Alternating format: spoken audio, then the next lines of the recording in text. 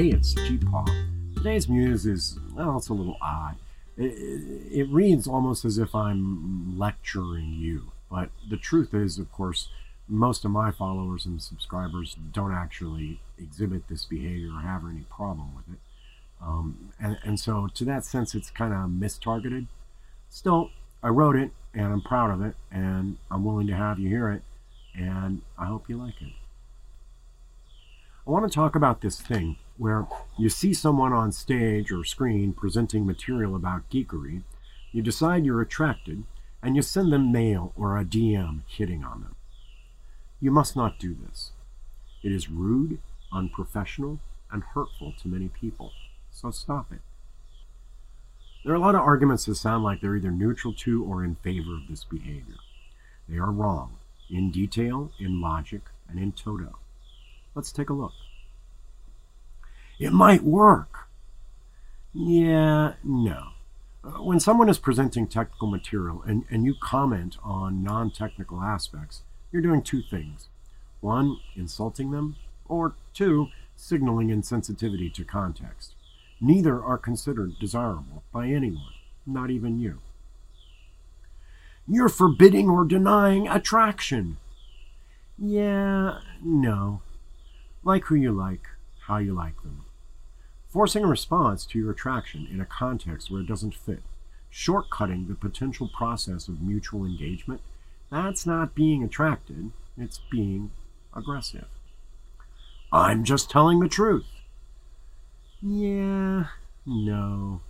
Unless, of course, the truth is you are indifferent to the experience of a person you're claiming to be attracted to.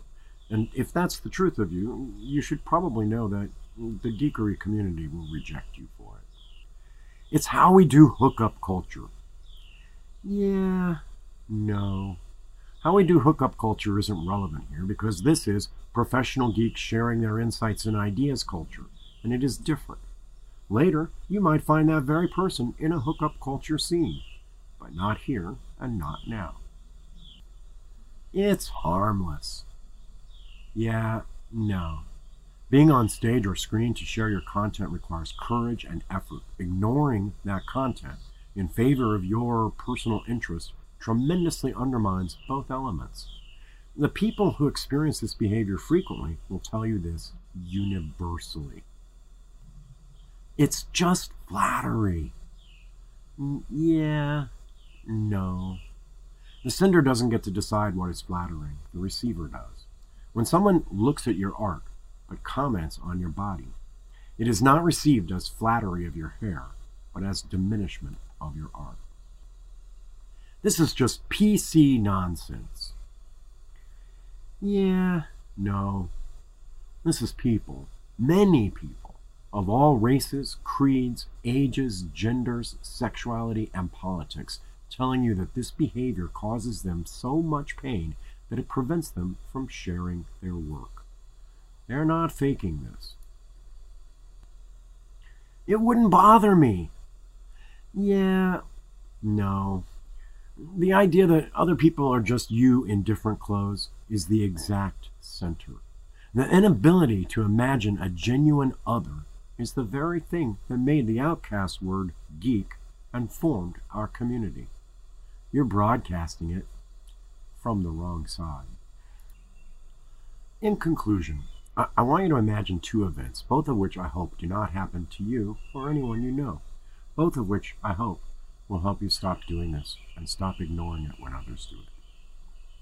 First, close your eyes and imagine the nastiest, foulest, sickest, least attractive person you can.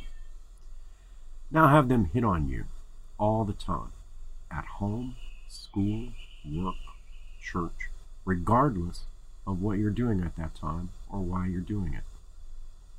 That sounds yucky, doesn't it? Your DM/email maybe isn't that far, but it's closer to that than what you think it is. So stop doing it and stop condoning it.